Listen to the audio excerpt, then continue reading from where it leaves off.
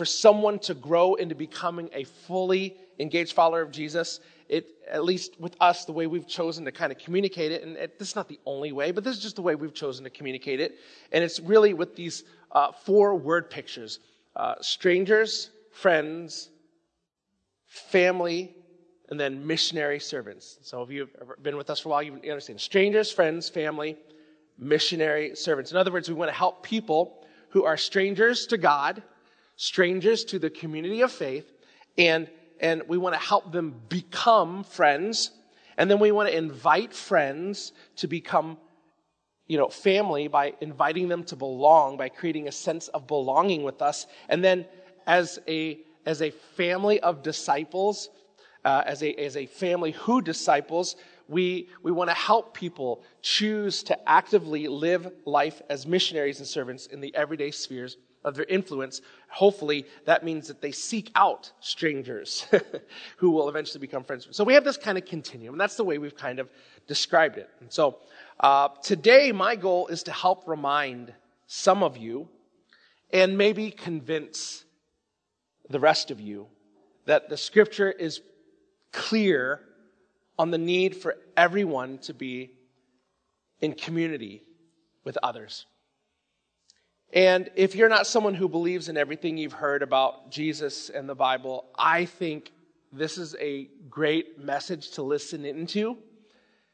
Because if you were to begin putting into practice, without even believing in the source of where we are getting these principles that we're going to be talking about today, you would see that your life is better for having put them into practice. Now,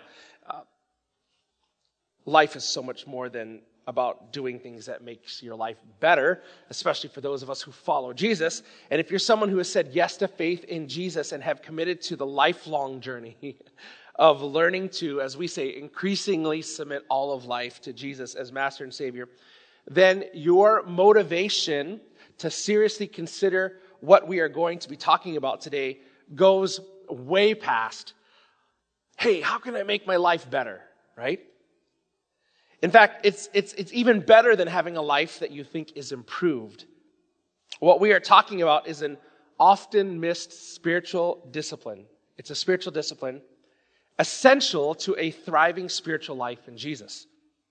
And not fully grasping these principles is also why some people who consider themselves Christians find themselves struggling, as I like to say, unnecessarily. We'll talk about that more in a second.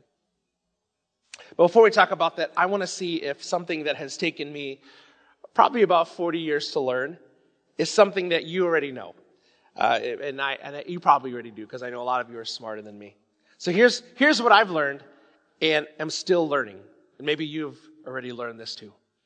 That, one, no matter how old you are, or how smart you are, or how much Bible you know, or how many years of Bible school you attended, or even how many years of your life you've given to engaging in ministry, no matter all that, there will be times in your life that you will get, how do I say this? Overwhelmed. Like, there are times in your life, no matter how smart you are, how much wisdom you think you have, how much street smarts you think you got, how much you've given to the Lord, there will be times in your life where you are overwhelmed. And then there will be times in your life where you don't, some of you don't get offended, where you don't make all the right decisions.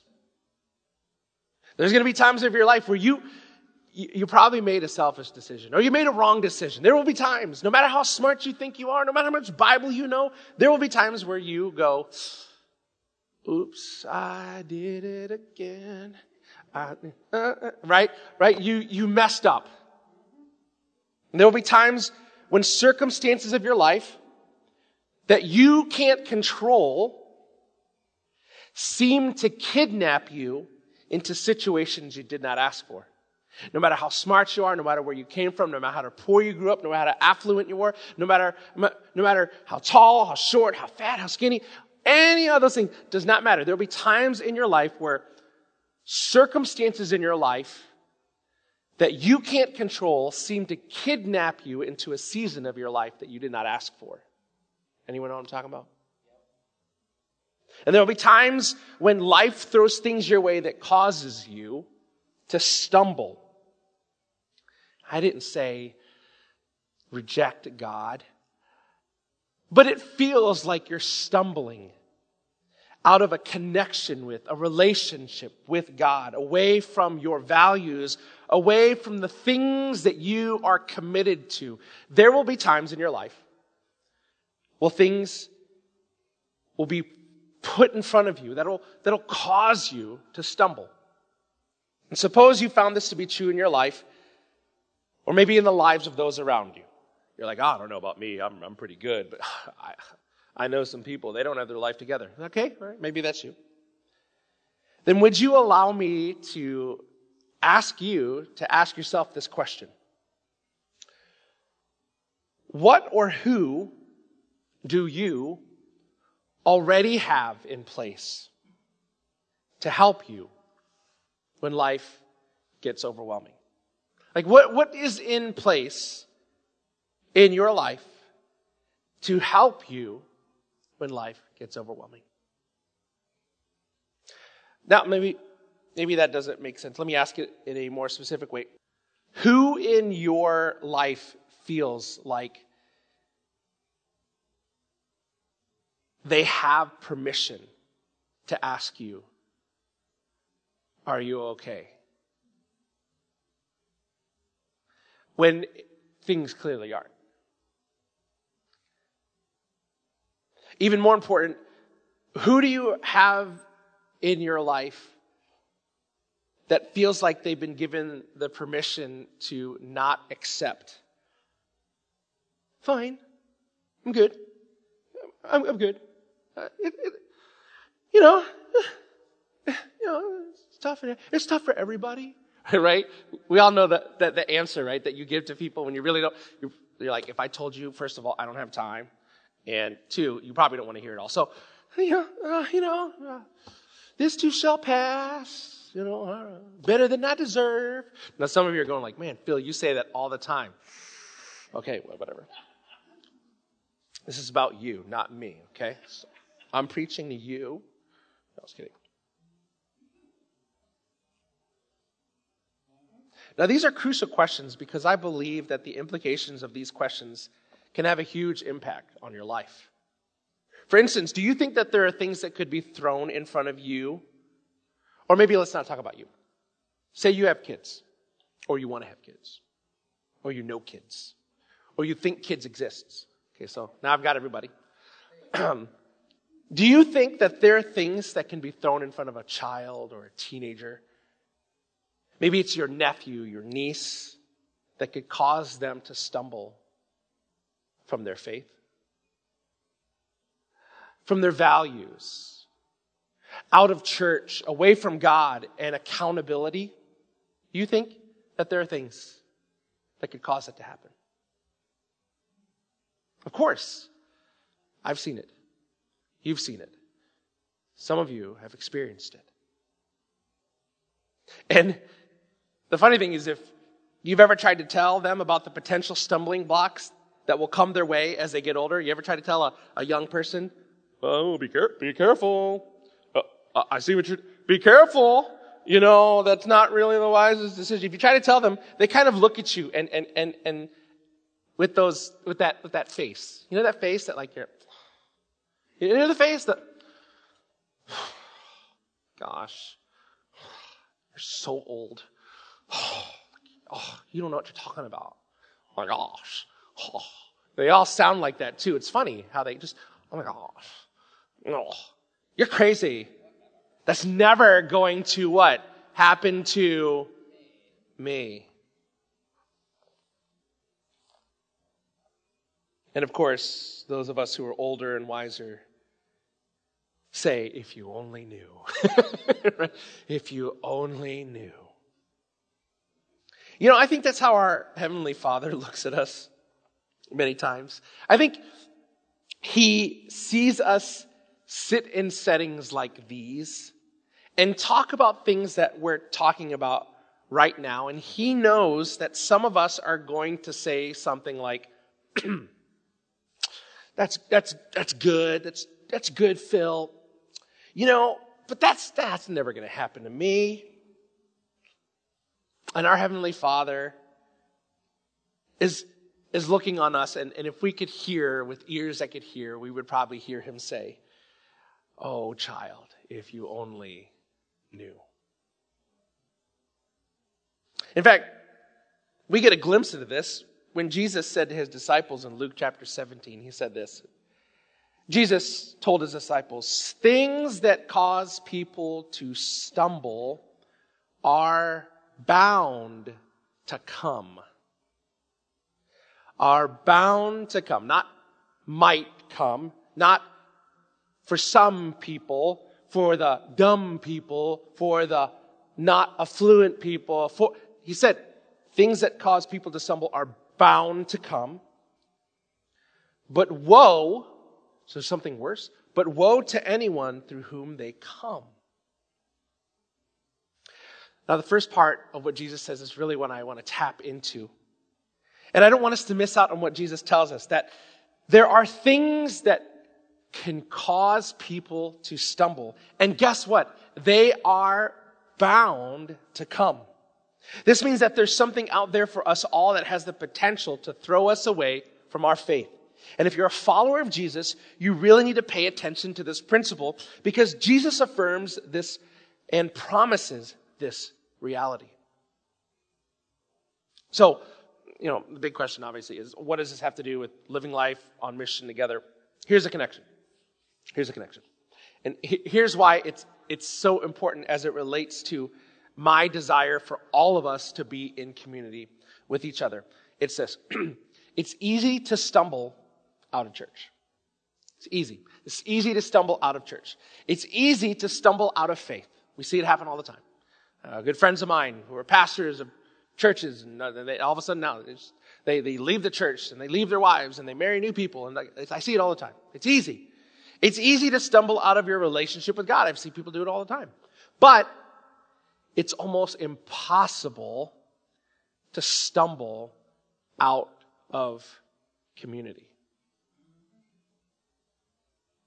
The best way I know to explain this is found in something written in the scriptures by a man named King Solomon. It's our text today, Ecclesiastes chapter 4. And here's what Solomon has to say in verse 9. It says this: "Two are better than one because they have a good reward for their efforts." This principle could be found in a more popular song, "It Takes Two, Baby." Right? It takes two. Right? And so verse 10, "For if either falls, his companion can lift him up, but pity the fool. Pity the one." Some of you don't get the old Mr. T. I'm dating myself. "But pity the one who falls without another to lift him up. Two are better than one because they have a good reward for their efforts. For if either falls, his companion can lift him up, but pity the one who falls without another to lift him up." I think we can all relate to a time in our lives where the circumstances of life's journey can cause you to stumble or fall. But fortunately, in these moments, when you fall, what you need most is what you desire the least. But here's the challenge. We need to choose not to do that. And the best way I know how to prepare for the stumbling blocks that will come your way is by repurposing your rhythms to engage in community with people who are a part of your local church.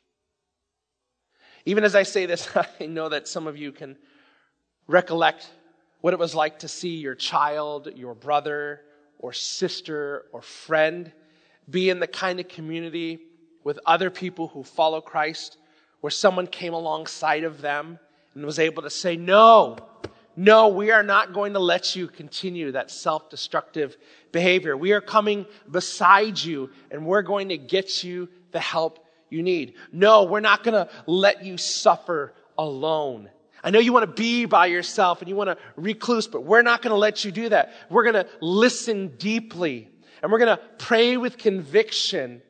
And then we're going to encourage you out of whatever it is the evil one would want you to believe.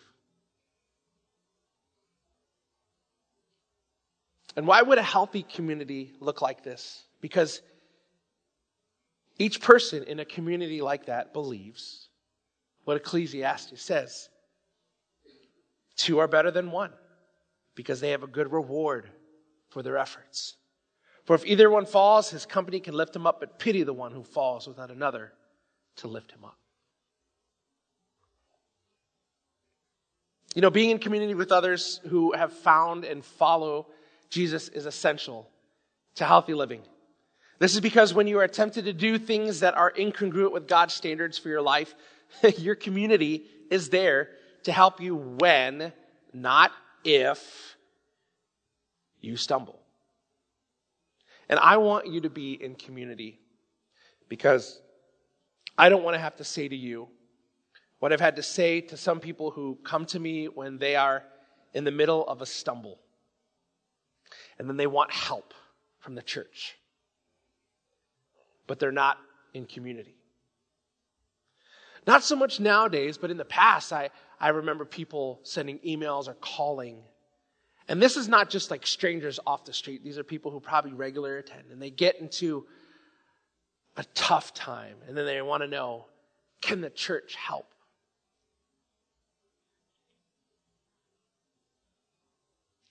And I don't want to have to say about you what Solomon has to say about those who stumble, but do not have anyone to help them up.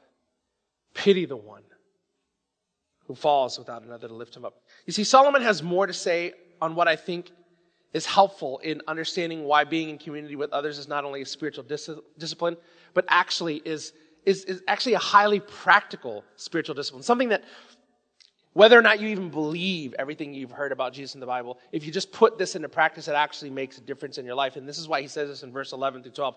He says this, also if two lie down together, they can keep warm. That makes sense. How can one person alone keep warm? That makes sense. And if someone overpowers one person, two can resist him. A cord of 3 strands is not easily broken. So Solomon switches from talking about things that cause you to stumble and begins talking about how being in community helps you when life comes at you in ways that you don't expect. And what I believe Solomon is communicating here about the power of community is that it has the potential to keep you from being overpowered or overwhelmed in the first place. In other words, community is preventative.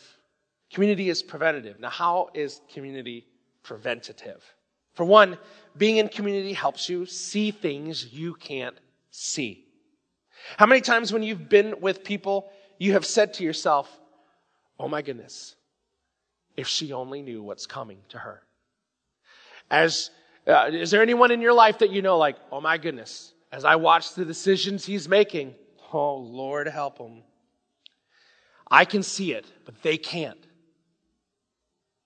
It's not like we're people who have like special powers to see into the future, right? Like it's not like anyone has those kind of powers, but still sometimes it's just too easy to see the potential of being overwhelmed by life when you're not on the inside. It's a unique thing. For example, I like what one pastor has to say, and this may be offensive to some of you, but please know I'm not trying to offend you. And if you are offended by, these aren't my words, these are someone else's words. So I can give you his name later, or you can download the notes and you can find it and you can take it up with him. But I'm just quoting somebody else, okay? Just want to make that clear. Here's what he says. Single people. There are things in your life you will never deal with until you are married. Some of those things are the things that are keeping you from getting married. You don't know what they are. Otherwise, you would have already dealt with them. And when you're single, the great thing is that you can do whatever you want. You don't like a roommate? Go find a new roommate. Don't like that job? Just change jobs. Don't like that cities? Well, just change cities. One of the great things about being single is that you are free. The problem with more freedom is that nothing forces you to deal with you.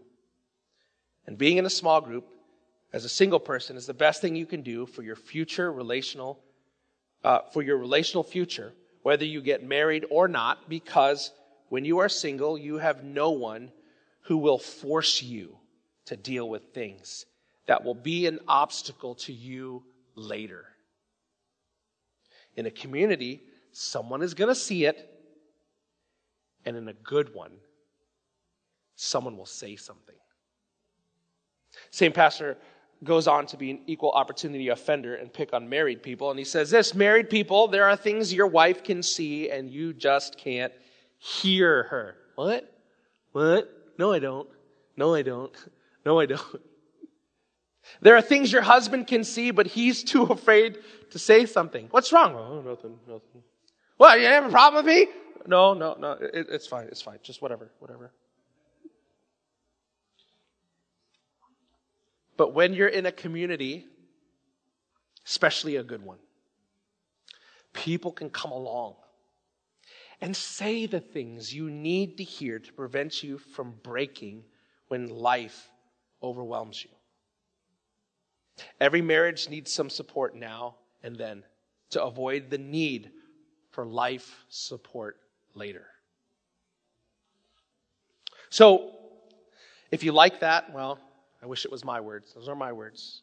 But hopefully that speaks to you on how community is preventative. Because listen, preventative is better than reactive. Preventative is better than reactive. But to be fair, there is a problem with preventative. Some of you who are more negative-minded have probably already gone there.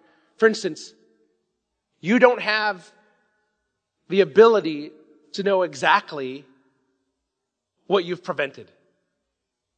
Like, being preventative, the negative part of it is that you never see what you prevented. So it's not like you can go like, yay, I prevented. Because preventive in nature means that you don't go into those things. For instance, like how many car accidents did you prevent this week because you were a good driver? You didn't take that turn really fast because it's winter in Minnesota, right? You just don't do that. I don't care if you have four-wheel drive. All four wheels still slip on ice, right? We know that. So you slow down. You're preventative. And if the idea of being in community as preventative maybe just doesn't seem like a concept that feels applicable to you, maybe you can look at it in this way. Being with community and others is like retirement savings. If you wait, you won't have it when you need it. This is why preventative is better than reactive. And some of the most challenging conversations I've had with people in almost 20 years of ministry are when tragedy strikes and people want to know, can the church help? Can the church help? And you know what I always ask? Because this is a really good question. Are you connected in community with people who are part of this church? And you know what I hear majority of the time? When I meet people who are just overwhelmed and they want the church to help. Like, oh, the church needs to help.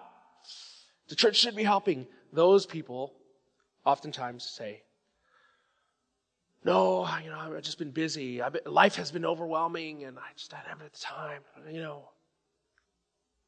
Now, if it seems like I'm beating a dead horse about this subject, it's only because at the end of the day, this is like a really deeply personal topic for me. Because an active engagement in a small community of people within a local church is what saved my parents' marriage, for those of you who know my story. But it's also a lack of it that eventually led to my parents' divorce. You see, my parents didn't have a perfect marriage,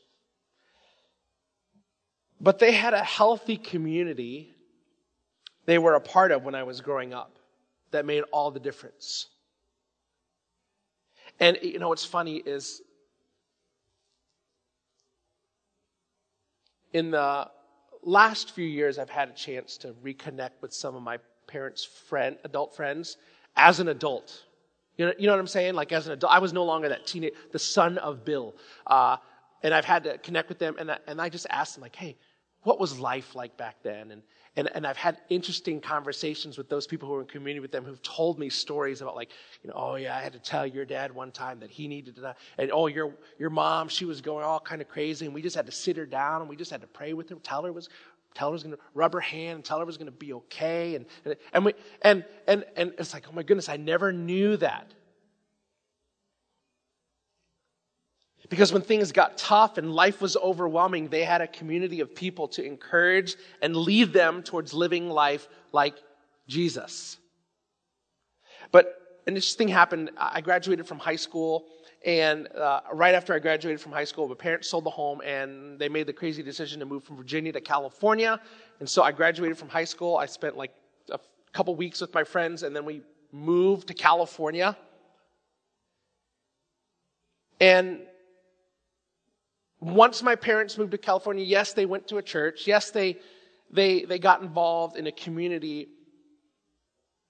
But my mom she held some bitterness towards my dad for moving her away from her friends in Virginia.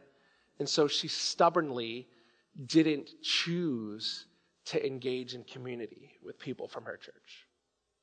But she did work, and she liked the people she worked with. And so they became her community.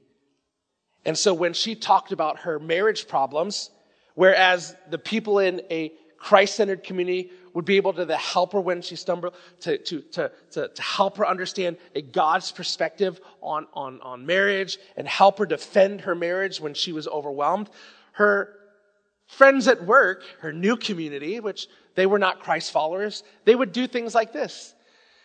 Oh, that's terrible. That's terrible. Well, that thing right there, that's the reason why I left my ex-husband. And you need to do what makes you happy. You deserve better. You should leave him too. And you know what happened?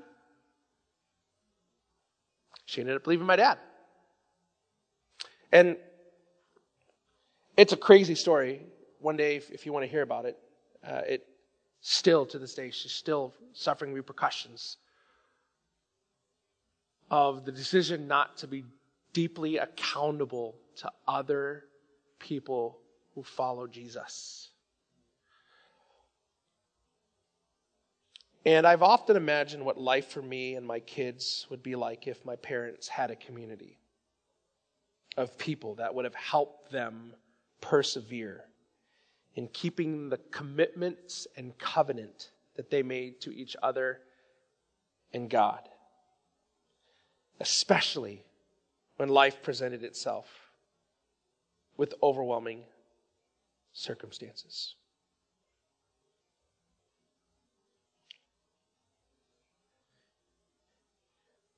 From every person who has ever considered and considers me a pastoral figure in their life, to the stranger maybe who was introduced to Clarity because someone told them that they would buy them lunch if they went to check out a church that met in a gym. My desire is that every person is connected in a Christ-centered community. I want you and your family to be in a kind of community that will help you up when you fall, but also help prevent you from being overwhelmed. And that's why when we dismiss today, we'll close in worship as we usually do. And I think it's fitting that we'll be singing a song about surrender, because submitting your life to community feels like surrender, and you just have to do it. But when we dismiss today, I want every person or every family to at least put your name under a community. Even if you're part of one already. I want you to put your name under a community. Even if you don't listen. Even if you don't think you'll ever go. even if you don't think you'll ever go to one. If you're watching this online, listen, we'll have a link or something. I'll put it right here. Right here.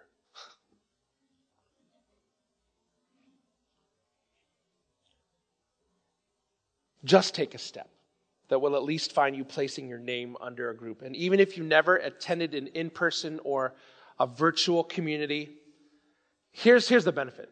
Let me just say this. If you're looking for a reason why, you'll at least be connected to a smaller group of people who consider themselves a part of Clarity Church that now you can communicate with and you have direct access. For us, for most of us, it's through the app.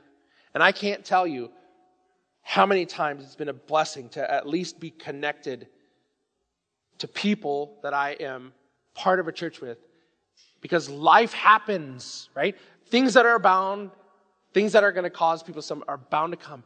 And you just need to know that you can go, can you pray for me? And if you still believe in the power of prayer, then signing up for a community just to be put in a group with people that you can communicate with, that you have already, that you don't have to wonder, like, who can pray for me? I want you to sign up just to do that. Or if you don't want to share, but you want to see what it's like, to see people ask a community to come alongside them, I guarantee you, you'll watch. As I'm technically not part of one community, but I still linger in their messages. And it's been awesome to see how they support one another. They pray for one another. And then things actually happen because of those conversations. And when you utilize this mobile app, you'll have direct access to communicating with people in a community. So when things that cause you to stumble happen, you don't have to wish you had people you could ask to pray for you. You're already connected.